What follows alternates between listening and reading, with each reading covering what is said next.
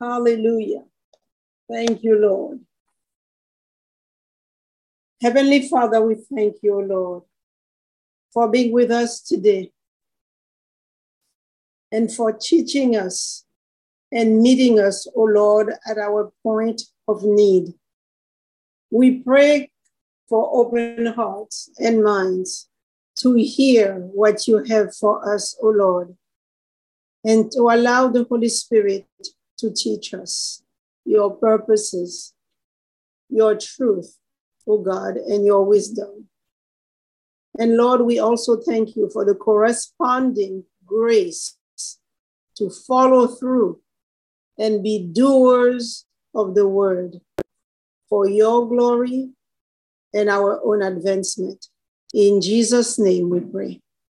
Amen and amen. Hallelujah. Praise God. Well, tonight we are looking into the topic, overcoming by the word. Overcoming by the word. God has given us a revelation of himself. That revelation is in his word. In it, he has given us a revelation of our redemption in Christ and that of the new creation in Christ. So this revelation is not only a witness of himself, but also a witness of the new creation. That is, the new creation's privileges, the new creation's authority and responsibility in Christ. It is essential that the believer knows the primary place of that the word must occupy in his or her life. Because without it, and without a right and practical knowledge of it, God's people are powerless, they are defeated. Listen to Jesus's instructions in John chapter 15 and verse 7. John 15:7, Jesus says, in speaking to his disciples, "If ye abide in me, and my words abide in you, you shall ask what you will, and it shall be done unto you." Amen. So Jesus here, in essence, is saying that if we abide in the word and the word abides in us, in other words, if we allow for a marriage of the word in our heart, so a marriage of the word and our spirit, then we will be under the influence or even control of the word. And when we speak, it will not be the carnal man speaking, but it will be the spiritual man speaking. It will be the spiritual man praying, and whatever comes out of the spirit of that spiritual man at that point will be the perfect will of God, because the man or should I say the believer at this point has allowed himself to be possessed by the word, and therefore his asking is completely under the influence of the Holy Spirit, and therefore whatever he asks, he will receive. This is a place of power. Hallelujah. And the reason we are to make the word of God our abode, it's because God works through his word. every word is a seed that is spirit and life and has unlimited potential. And since the enemy is aware of this, he has always bitterly and also very subtly fought God's word. You see, when God desired to create the universe, he brought it into being by the power of his word. We all know that, looking at the account of Genesis chapter 1. Amen. That gives us the account of creation. And Hebrews 11 and verse 3 affirms that the worlds were created, amen, by the word of God. And when it comes to the life of the believer, we understand that the child of God, every child of God was begotten. That is, he was born of the word. According to James chapter 1 and 1 Peter chapter 1, verses 22 and 23. We're going to look at these passages. Amen. James chapter 1 and verse 18 says, of his own will begat he us with the word of truth, that we should be a kind of first fruits among his creatures. Amen. And then we have 1 Peter chapter 1 and verse 23. Amen. And it says this, being born again, not of corruptible seed, but of incorruptible, by the word of God, which lives and abides forever. Amen. So we see in both verses here that we are born again by the word of God, which in verse 18 says that we are, James 1:18 calls it the word of truth. And then 1 Peter 1 verse 23 says that it is the incorruptible seed of the word of God. Amen. Now, after we become born again, our food, our sustenance, and the maintenance of our spiritual life is the word of God.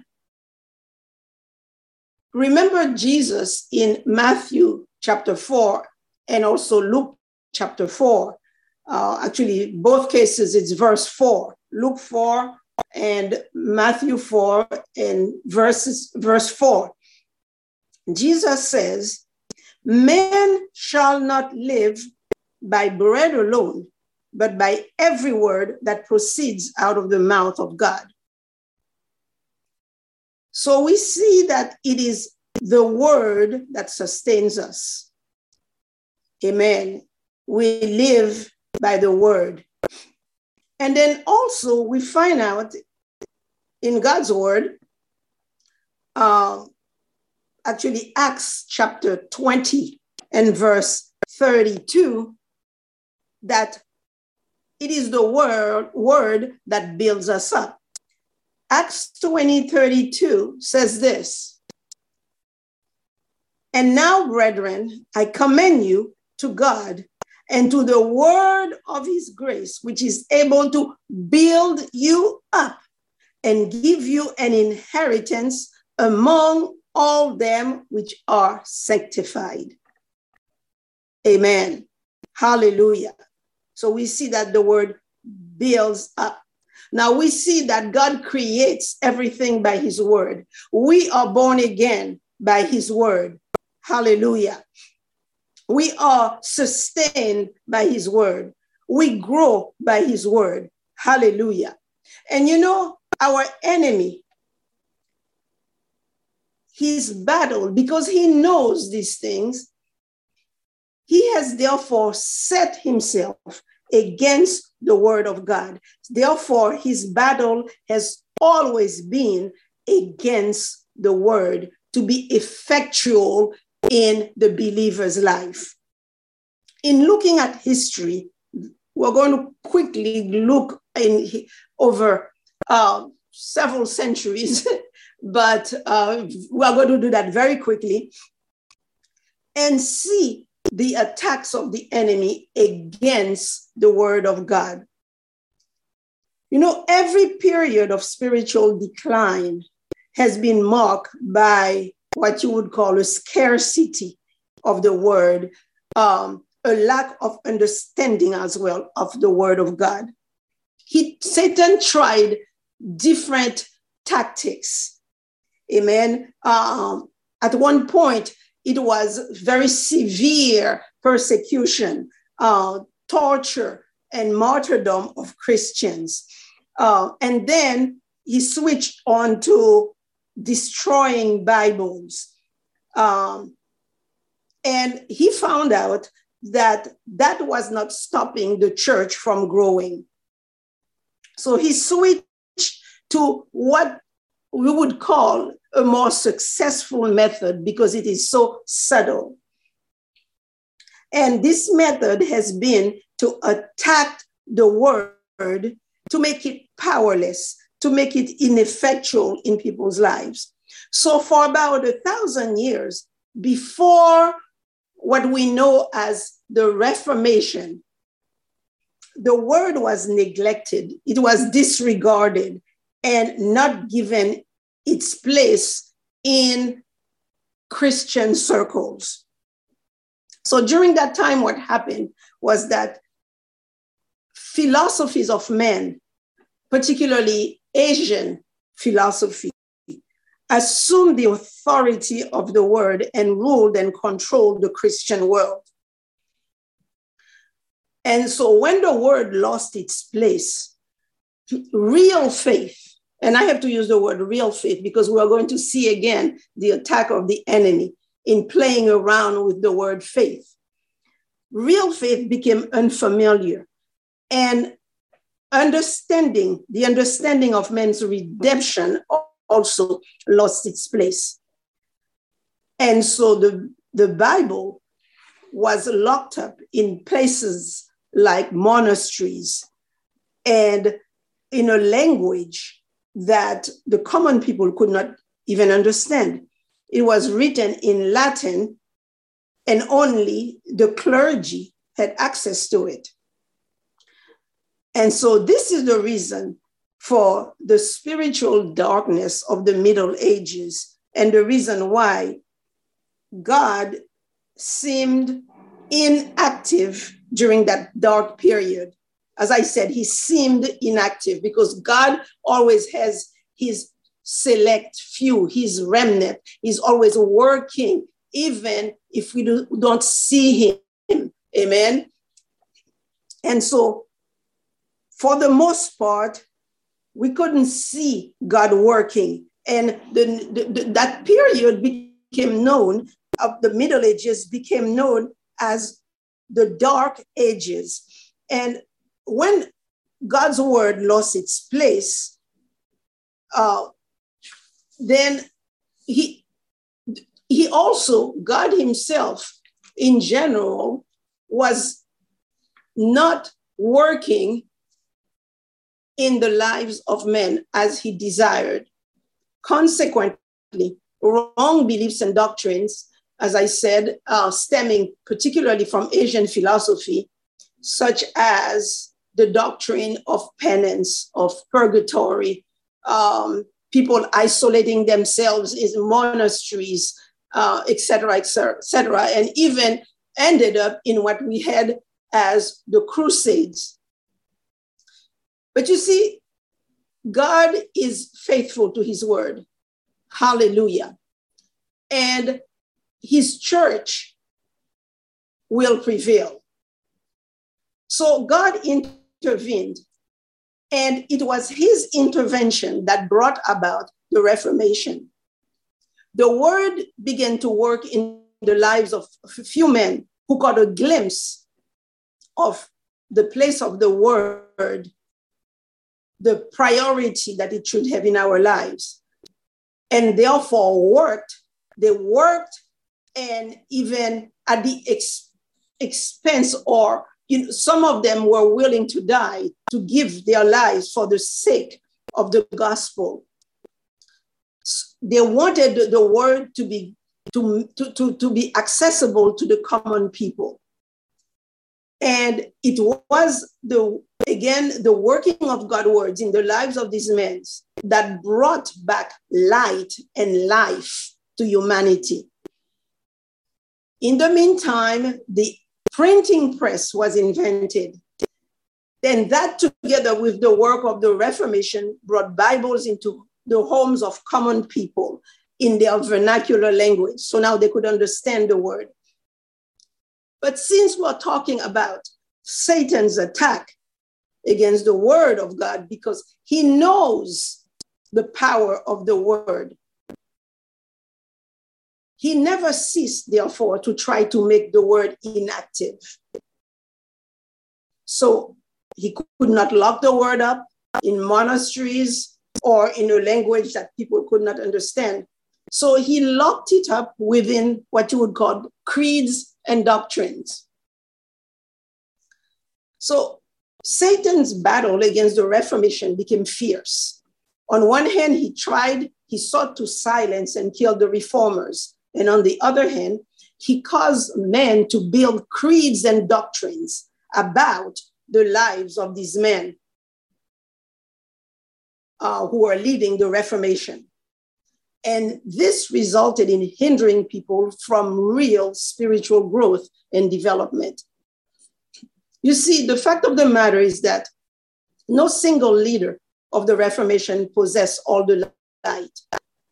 God raised up these men and gave to each one a portion of light. And yet these men themselves were largely the product of their environment, the product of the Middle Ages. So there was a lot of work to be done in them as well.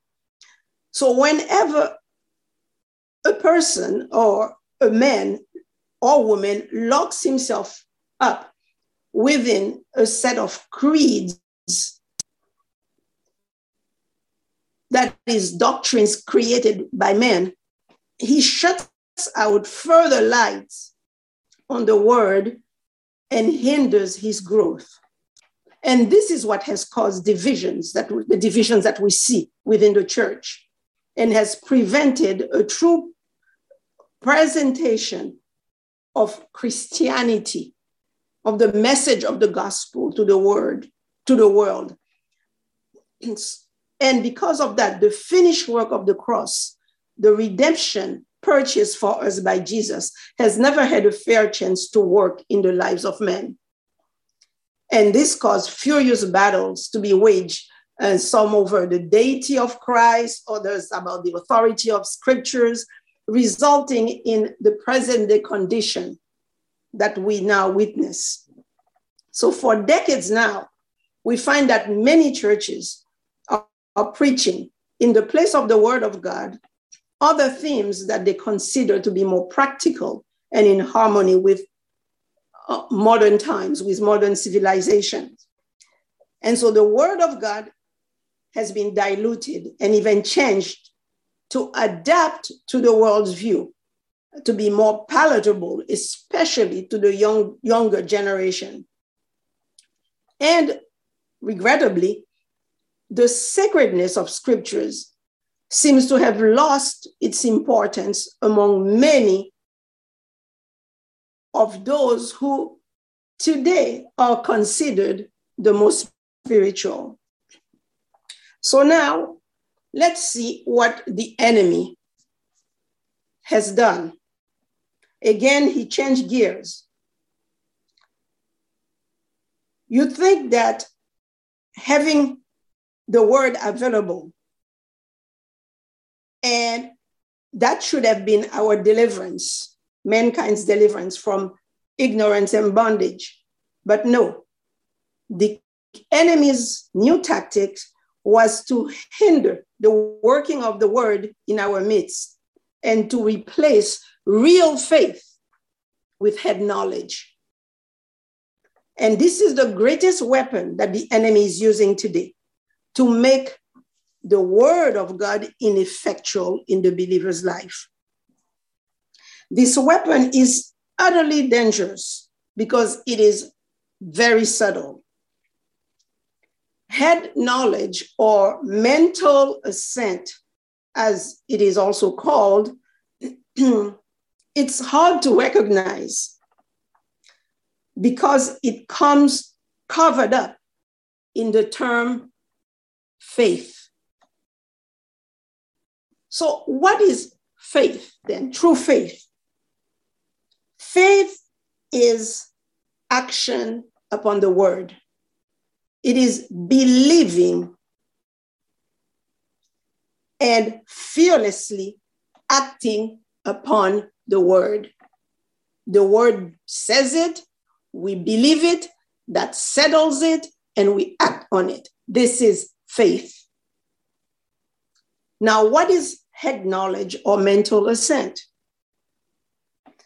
It is intellectually agreeing that the Bible is true, but our agreement is void of action.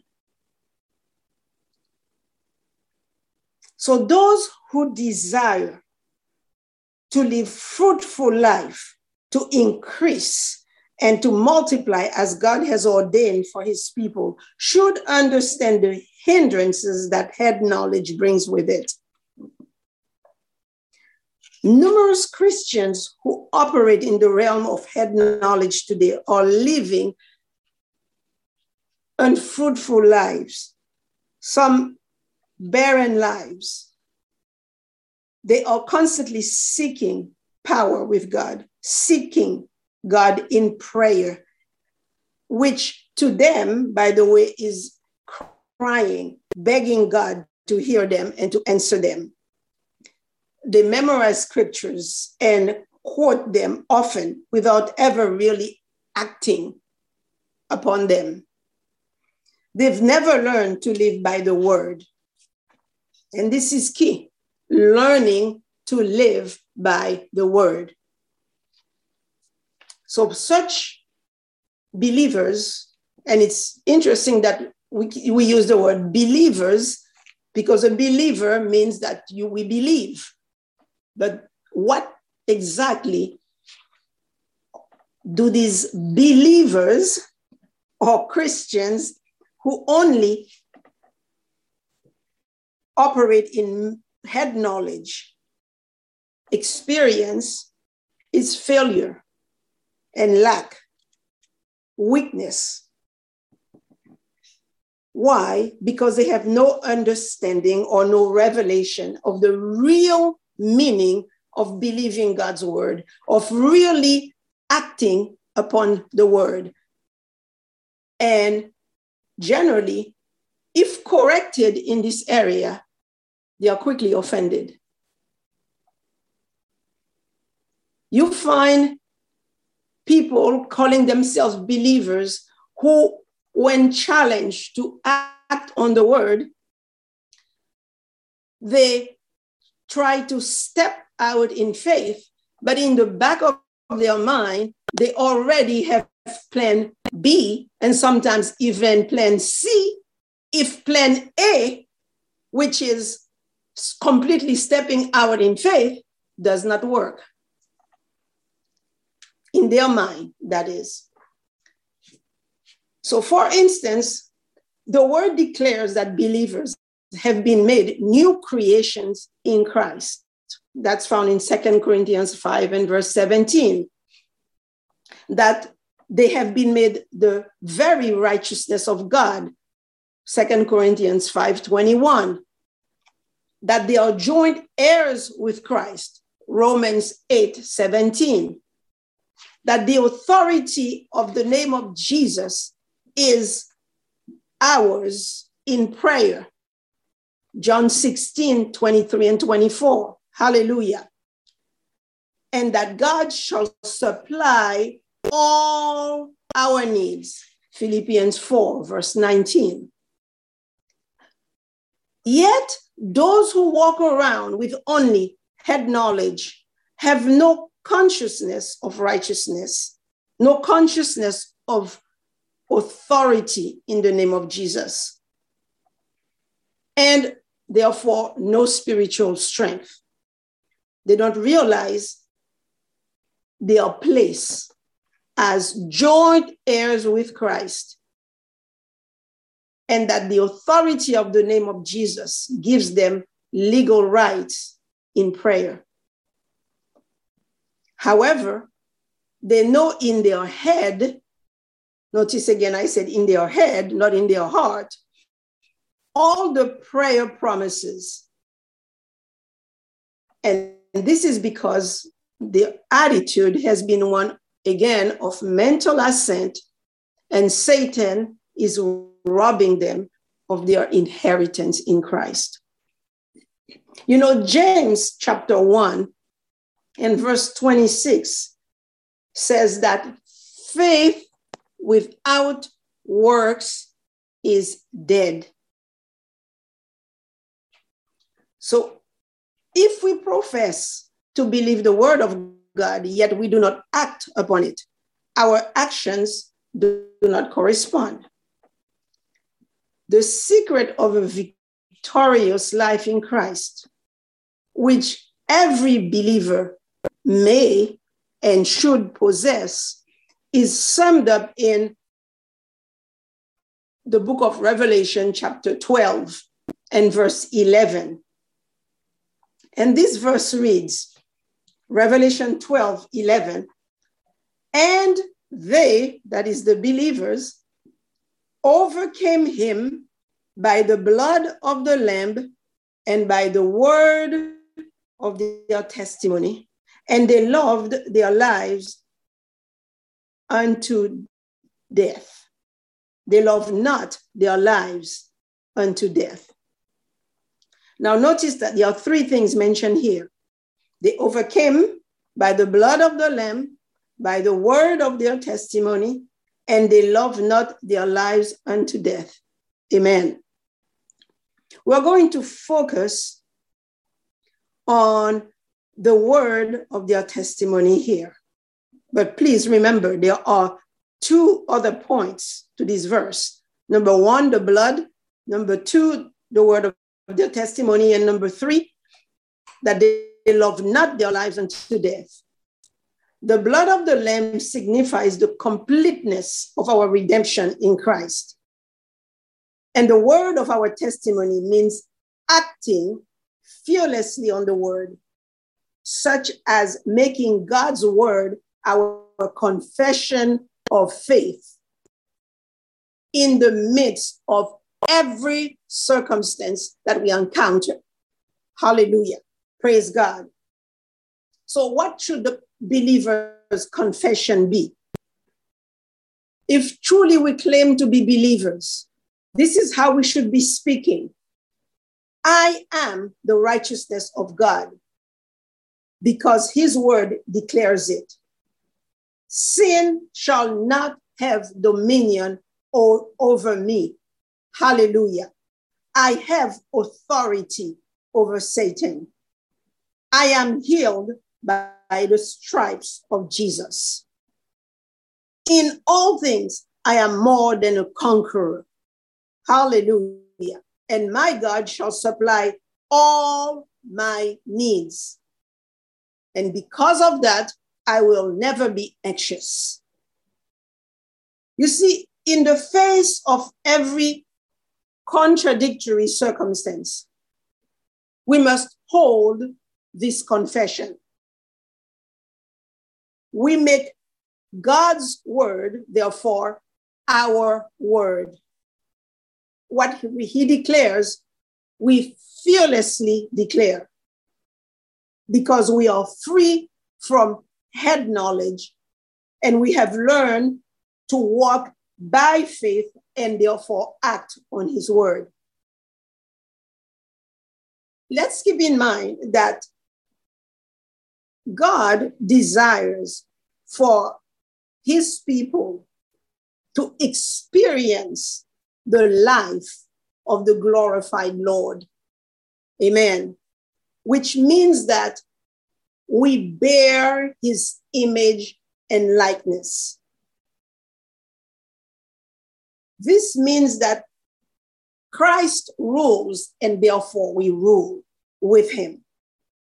And you know, the Bible tells us that in Romans chapter 5 and verse 17. I'm going to read that passage. Romans 5 verse 17 states that if by one man's offense death reigned by one, much more they which receive abundance of grace and the gift of righteousness shall reign in life by one, Jesus Christ. Hallelujah. So if we have received the gift of righteousness and we have received God's abundant grace, we have entered into this place called salvation. Amen. Then the next thing that we are called to do is to reign with Christ. First, we reign over sin inwardly and over the attacks of the enemy outwardly. Ephesians chapter 2, I believe, and verse 6 says that we are raised up together and made to sit in heavenly places in Christ Jesus. Amen. This is where Christ is, and we are made to sit, hallelujah, in heavenly places with him. This is a place of dominion, a place where we are called to reign right here on this earth.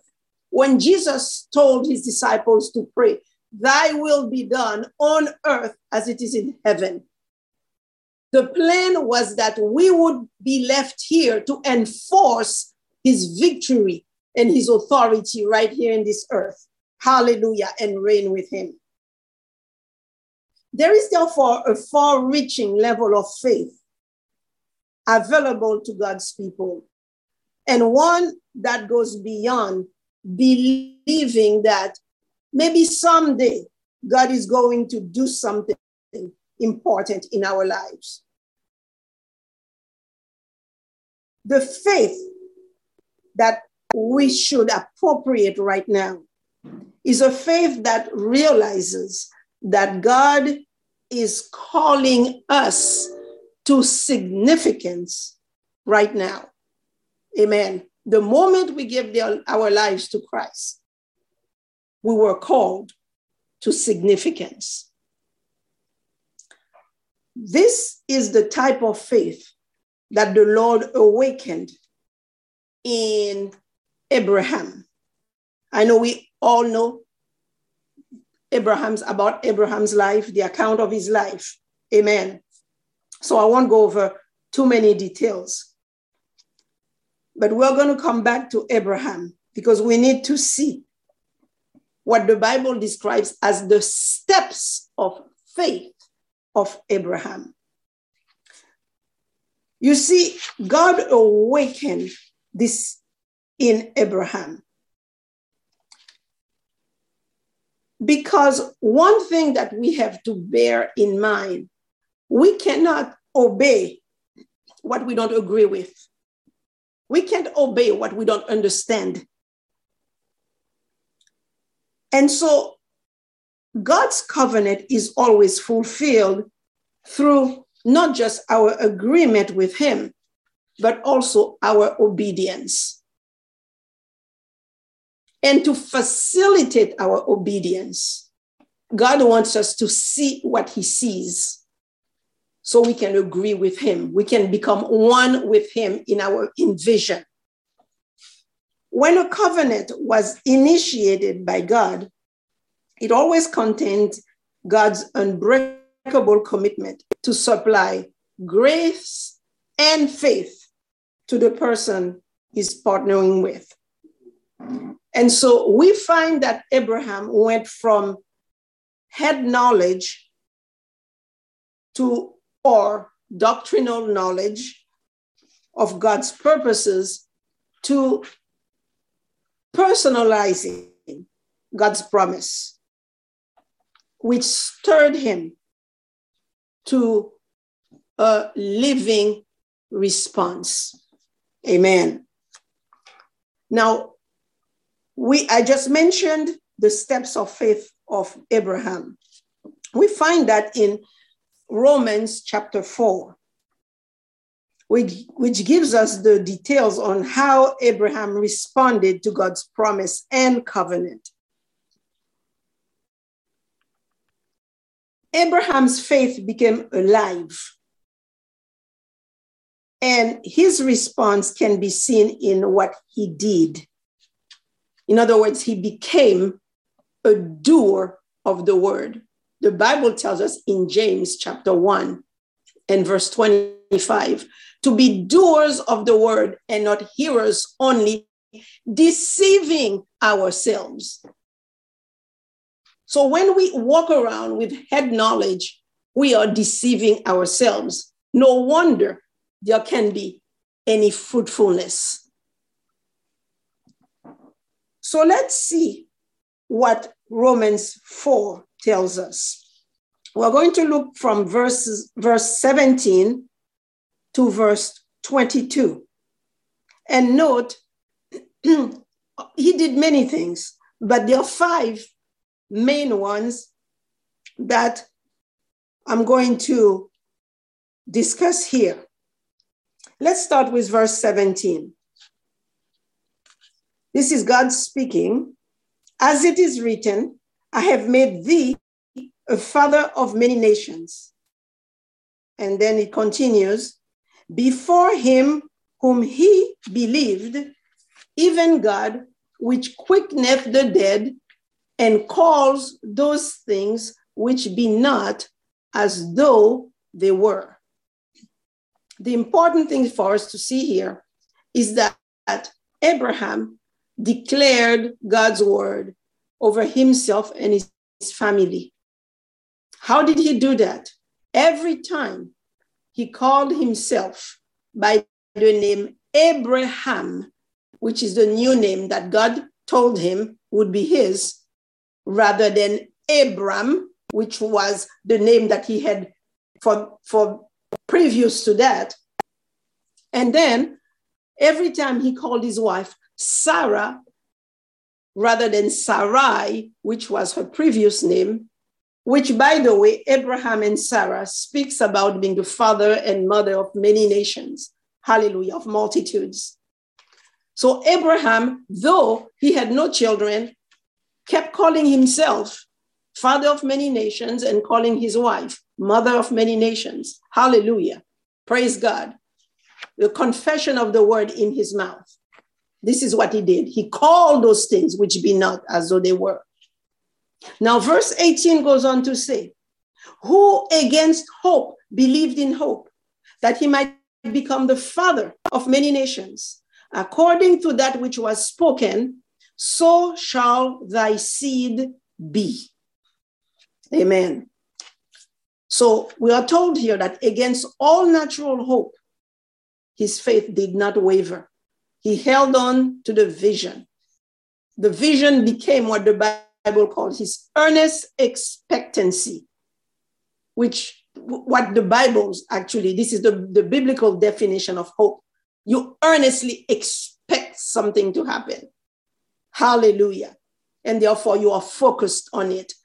You are not distracted. You don't have plan B and plan C. Your earnest expectation is plan A, which is God's word, and plan A alone, period. Hallelujah. So this is what Abraham did against hope. Natural hope, he believed. The world, what the world would say no to, God said yes to, and Abraham locked in to the word of God, to the yes of God, and he moved with God. Hallelujah. Now look at verse 19. And being not weak in faith, he considered not his own body now dead when he was about 100 years old, neither the deadness of Sarah's womb. what is it saying here? We are told that Abraham did not consider the impossibility of human reproduction due to his age and Sarah's age, and also the fact that she had been barren all her life. He never considered that. What didn't he do? Also, verse 20, he staggered not at the promise of God through unbelief, but was strong in faith, giving glory to God. So what did Abraham do?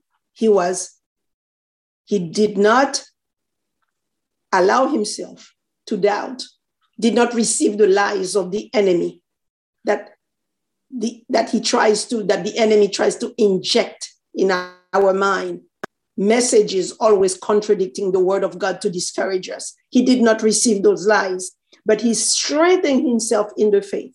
How did he do that? By giving glory to God, by praising God for the miracle that he was expecting in the natural, because he had already seen it and received it in the spiritual realm. Hallelujah. And it concludes in verse 22, this passage, by telling us, and therefore, 21 and 22, and being fully persuaded that what he had promised, he was able also to perform, and therefore it was imputed to him for righteousness. Amen. So Abraham overcame fear and doubt, and his faith was solidified to a point where he became fully persuaded that what God had promised, he was able also to perform. Amen. This means that for Abraham, it was a done deal. And that was Abraham's living response. He became fully convinced, and his faith was so strong that he did not question God, but quickly obeyed, even when instructed to do things that would challenge anyone and wonder what is going on. For example, when God instructed him to go and offer Isaac as a sacrifice to him, Abraham quickly obeyed. Hebrews 11, verses 17 through 19 explains that it was by faith that Abraham offered up Isaac, because he believed that God was able to raise him up even from the dead. In other words, if Abraham should be the father of many nations, it would have to be through the son of the promise, Isaac. And therefore, if God is asking him now to offer him as sacrifice, Abraham concluded, well, in that case, I will offer him and God will have to raise him up, because it's a done deal. God has already given his word. Hallelujah. We are covenant partners. Amen. So the revelation of God's word to Abraham had separated him out of his life, as he was known before, Abram, into a place where he had become Abraham, a man fit for God to fulfill his purposes in and through him. The revelation of God's word brought Abraham to that place of conviction. And this is why the word of God must be our dwelling place, because God only works through his word. And it is only his word that is able to separate us, separate our situations, separate our circumstances, separate our house unto him. Hallelujah. We are now living in times when the battle for life, the battle for our souls, the souls of men, is increasing. And this battle is being fought in every person, every church, every city, and every nation. And so we must understand the conflict that we are in if we want to be victorious. It's a battle between faith, which is God's tool to lead men to his kingdom, to make us free and to reach our full potential. And on the other hand, fear, which is the enemy's weapon to keep men in bondage. This is what the battle is about, between faith and fear. It's a war that rages, as I said, in every soul. And it will determine whether we live a successful life or not. But the important thing is that we all have to choose which it will be. And then fight to allow ourselves, number one, to fully agree with God, like Abraham, to become fully convinced that what he has promised is able to perform. Hallelujah.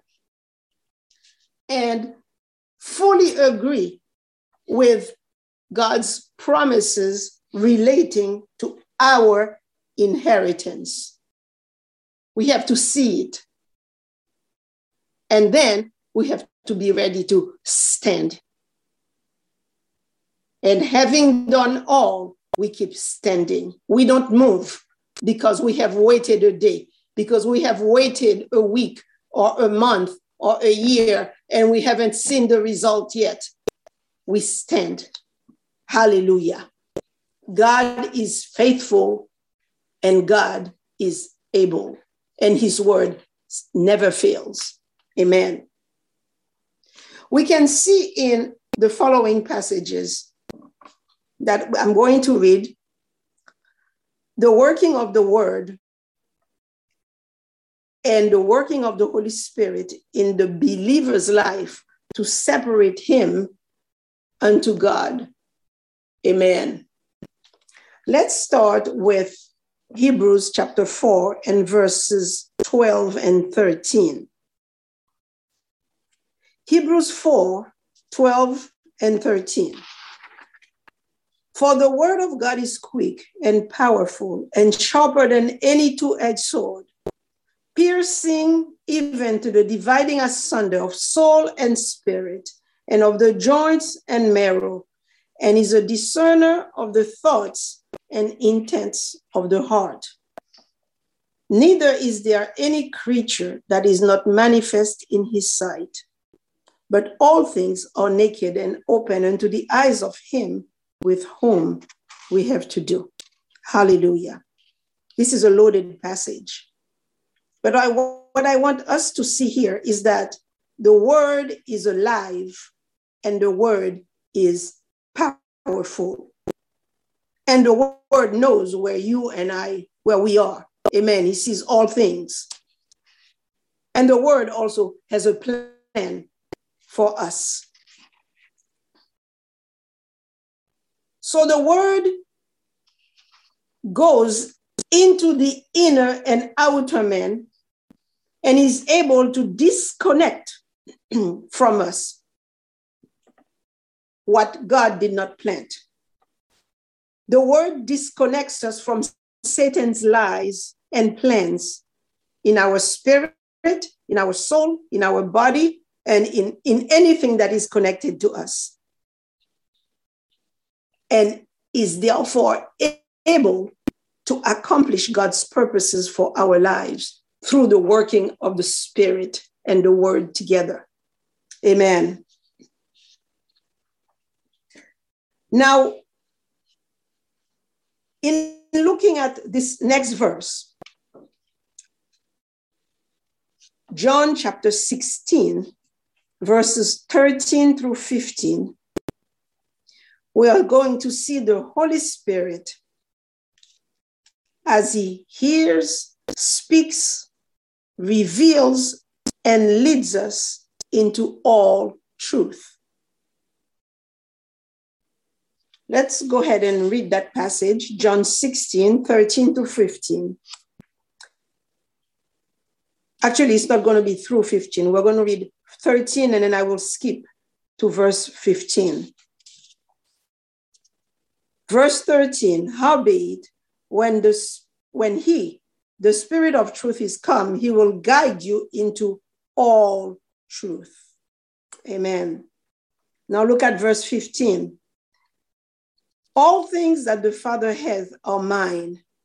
Therefore said I, that he shall take of mine and shall show it unto you. Amen. We see here in that passage that the Holy Spirit hears from Jesus and speaks to us.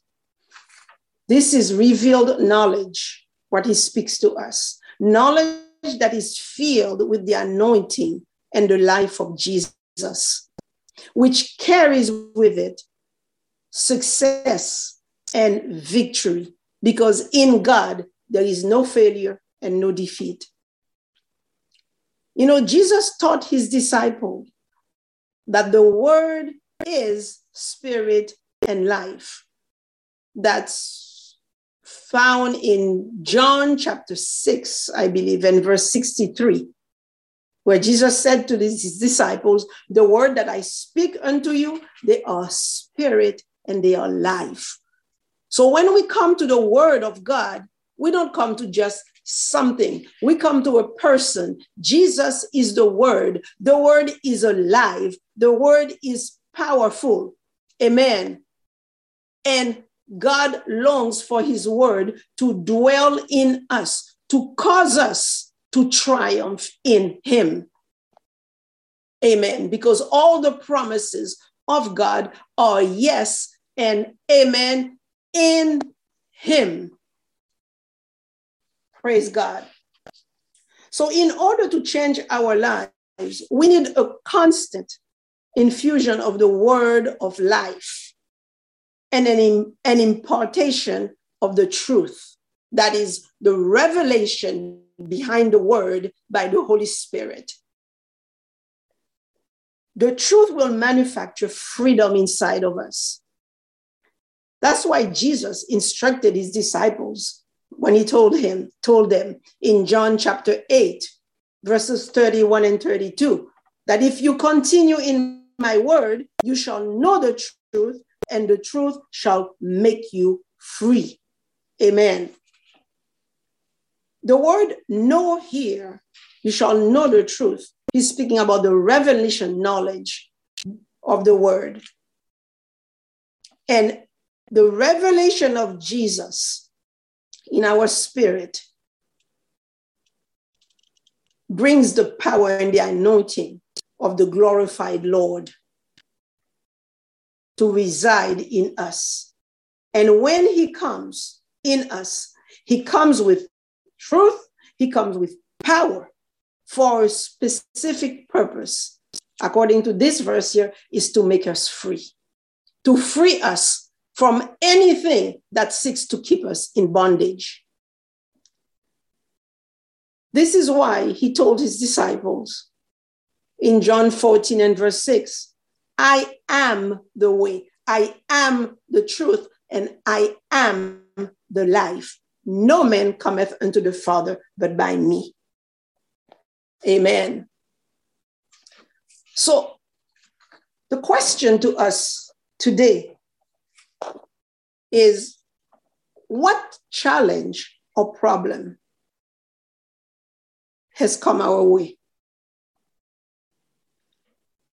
Could we be facing what seems to be an impossible situation? I believe that God is reminding us today that no matter what the issue, whether it has to do with our health, our finances, our relationships, our jobs or careers, or something that concerns our house, our families, our loved ones. Hallelujah.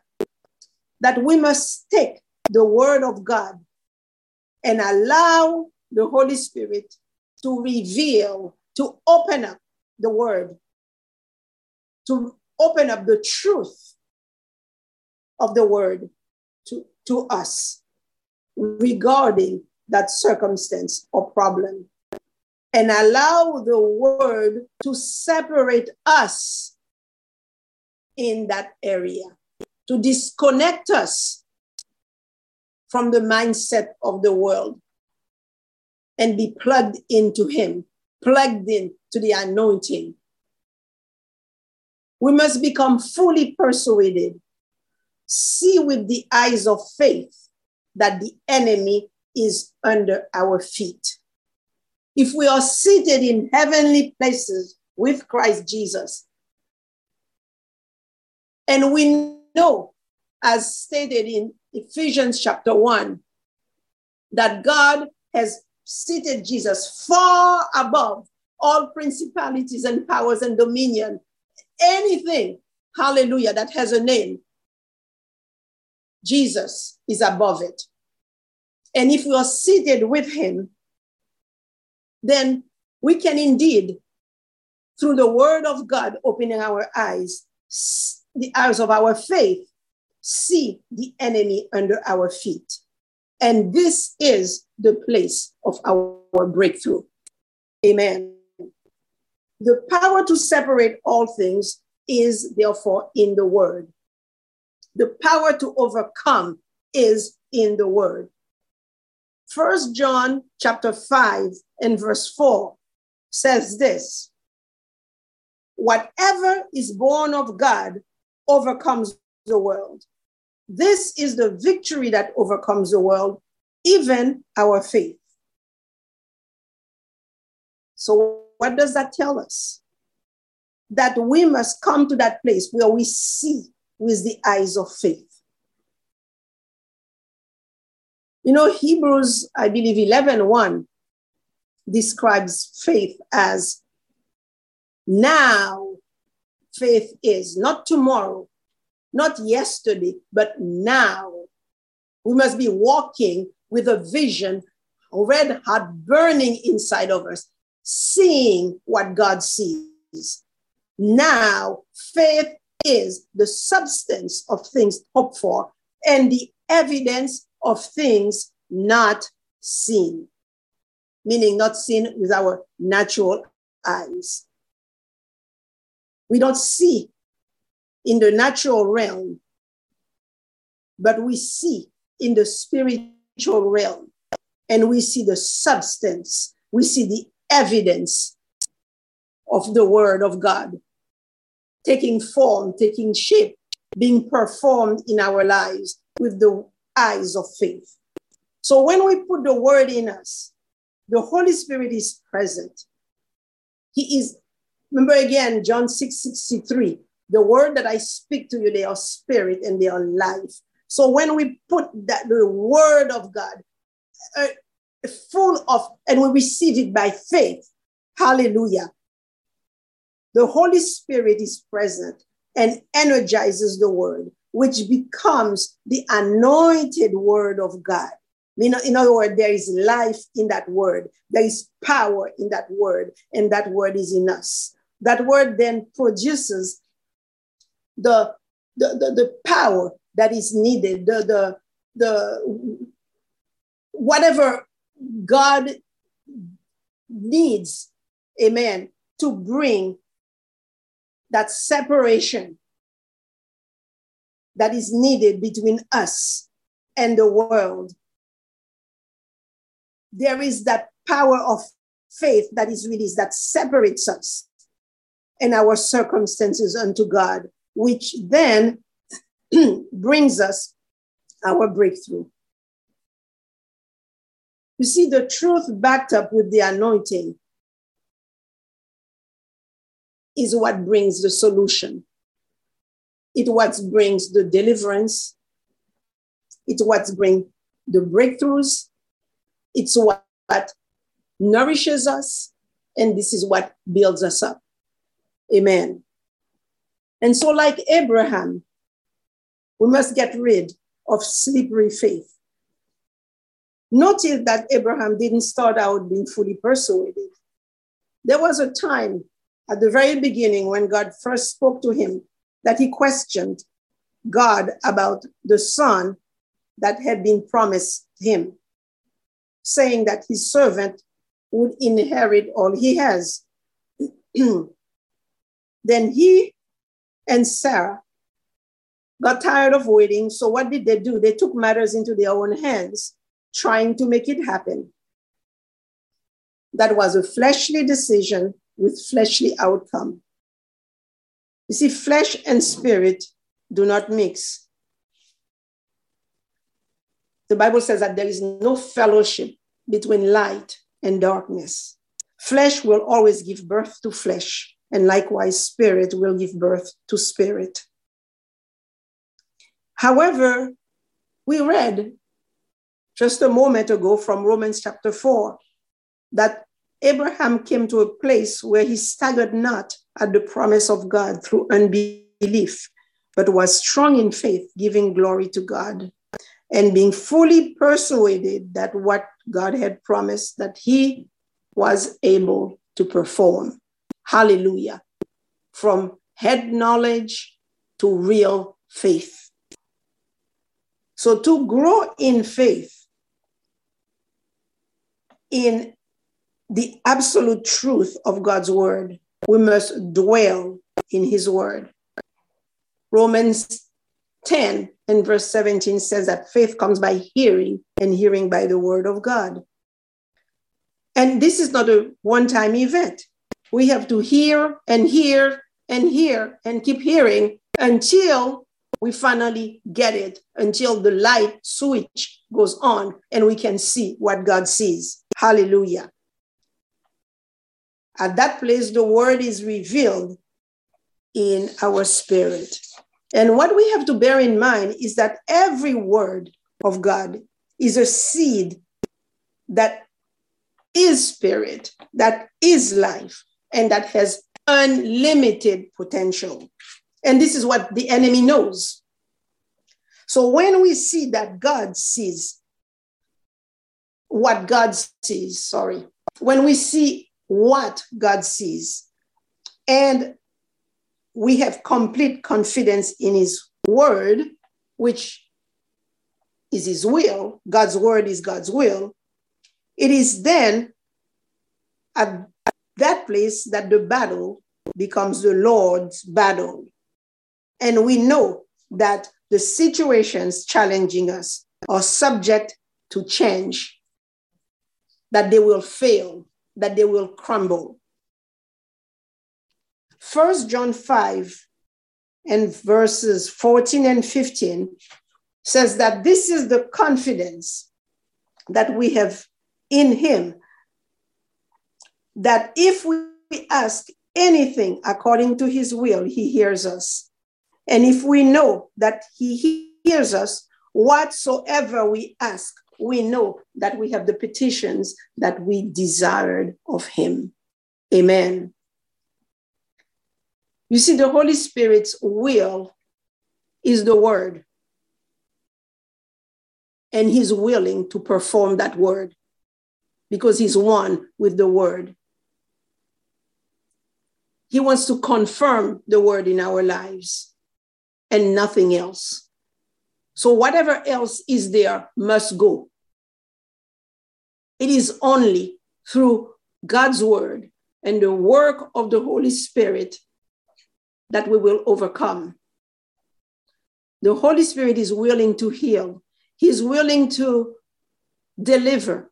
He's willing to give peace, give joy, revelation, wisdom, insight, everything that we need. He confirms the work of faith with his power. The Bible tells us that in 2 Thessalonians chapter 1 and verse 11. So in closing, let me say that, as stated several times actually during this study, the word separates us. It separates our situations. It separates our house from Satan's plans to God's plans, from Satan's territory to God's territory. Therefore, if we know that, then we should also be of the mindset that if God is for us, no one or nothing can be against us.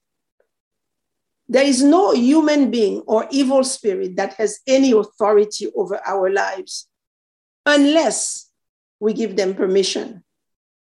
In other words, no human being or demonic power can stop us when we are walking with the Lord, when our hearts believe, when our mouth speak what God has said about us. So the thing is this, we have to choose. Choose this day who we are going to believe. And my prayer, and I believe it's all of us, we have the same prayer, is that we will choose right. We will choose to not receive the lies of the enemy or act like victims or look for excuses and make people our problems. That would only yield fear and frustration and anger, all sorts of negative things. It's actually a trap that the enemy is setting for us. And if we fall into it, then he's got us. But you see, God's word tells us that we are supposed to go into our promised land with joy. Hallelujah. That we are to draw water out of the wells of salvation with joy and move toward our inheritance, our wealthy place in Christ, with shouts of joy, praising God, declaring what God is doing in our lives. And that, yes, we are well able to take the land that he has for us. So our warfare really is a spiritual one. And so are our weapons. They are spiritual. And they are mighty. Hallelujah. And all we need to do is believe God. Plant the seed of his word in every situation we face. Water the word as we keep speaking it. Keep following the leading of the Holy Spirit. Allow the Spirit to train our tongue to only speak that word, and then wait. Wait on the Lord.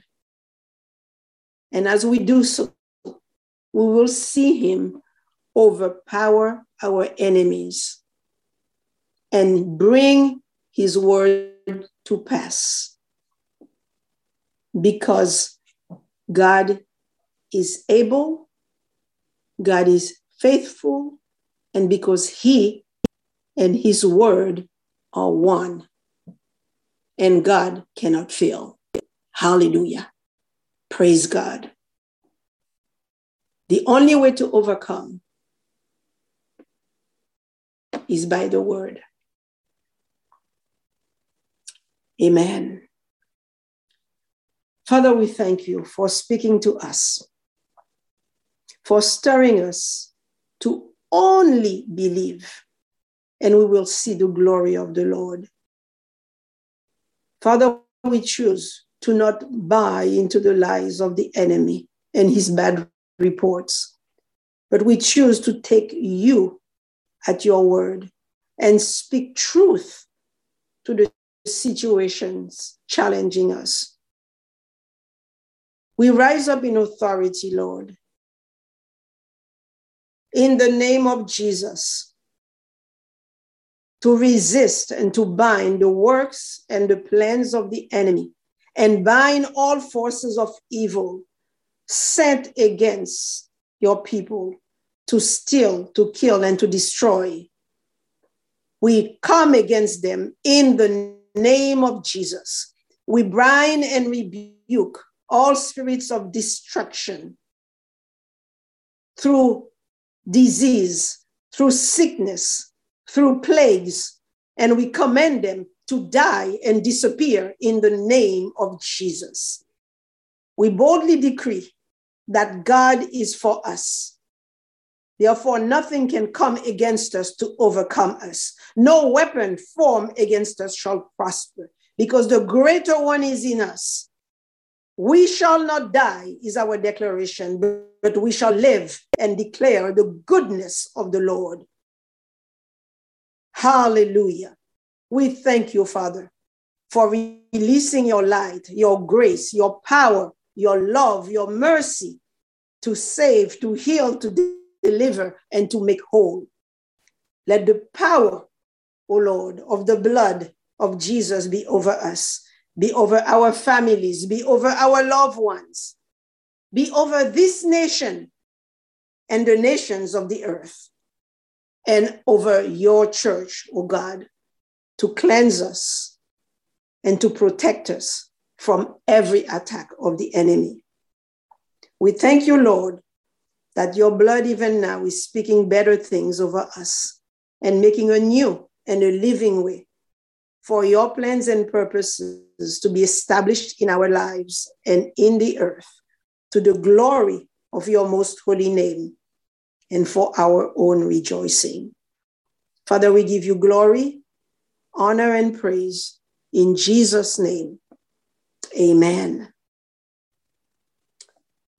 Now unto him that is able to do exceeding abundantly above all that we ask or think, according to the power that works in us. Unto him be glory in the church by Christ Jesus throughout all ages, world without end. Amen and amen. Hallelujah. Hallelujah. I pray that this study tonight has been a blessing to you and that it will continue to minister to you in the days ahead. I invite you to join us again next Wednesday at the same time. God bless you and have a good night.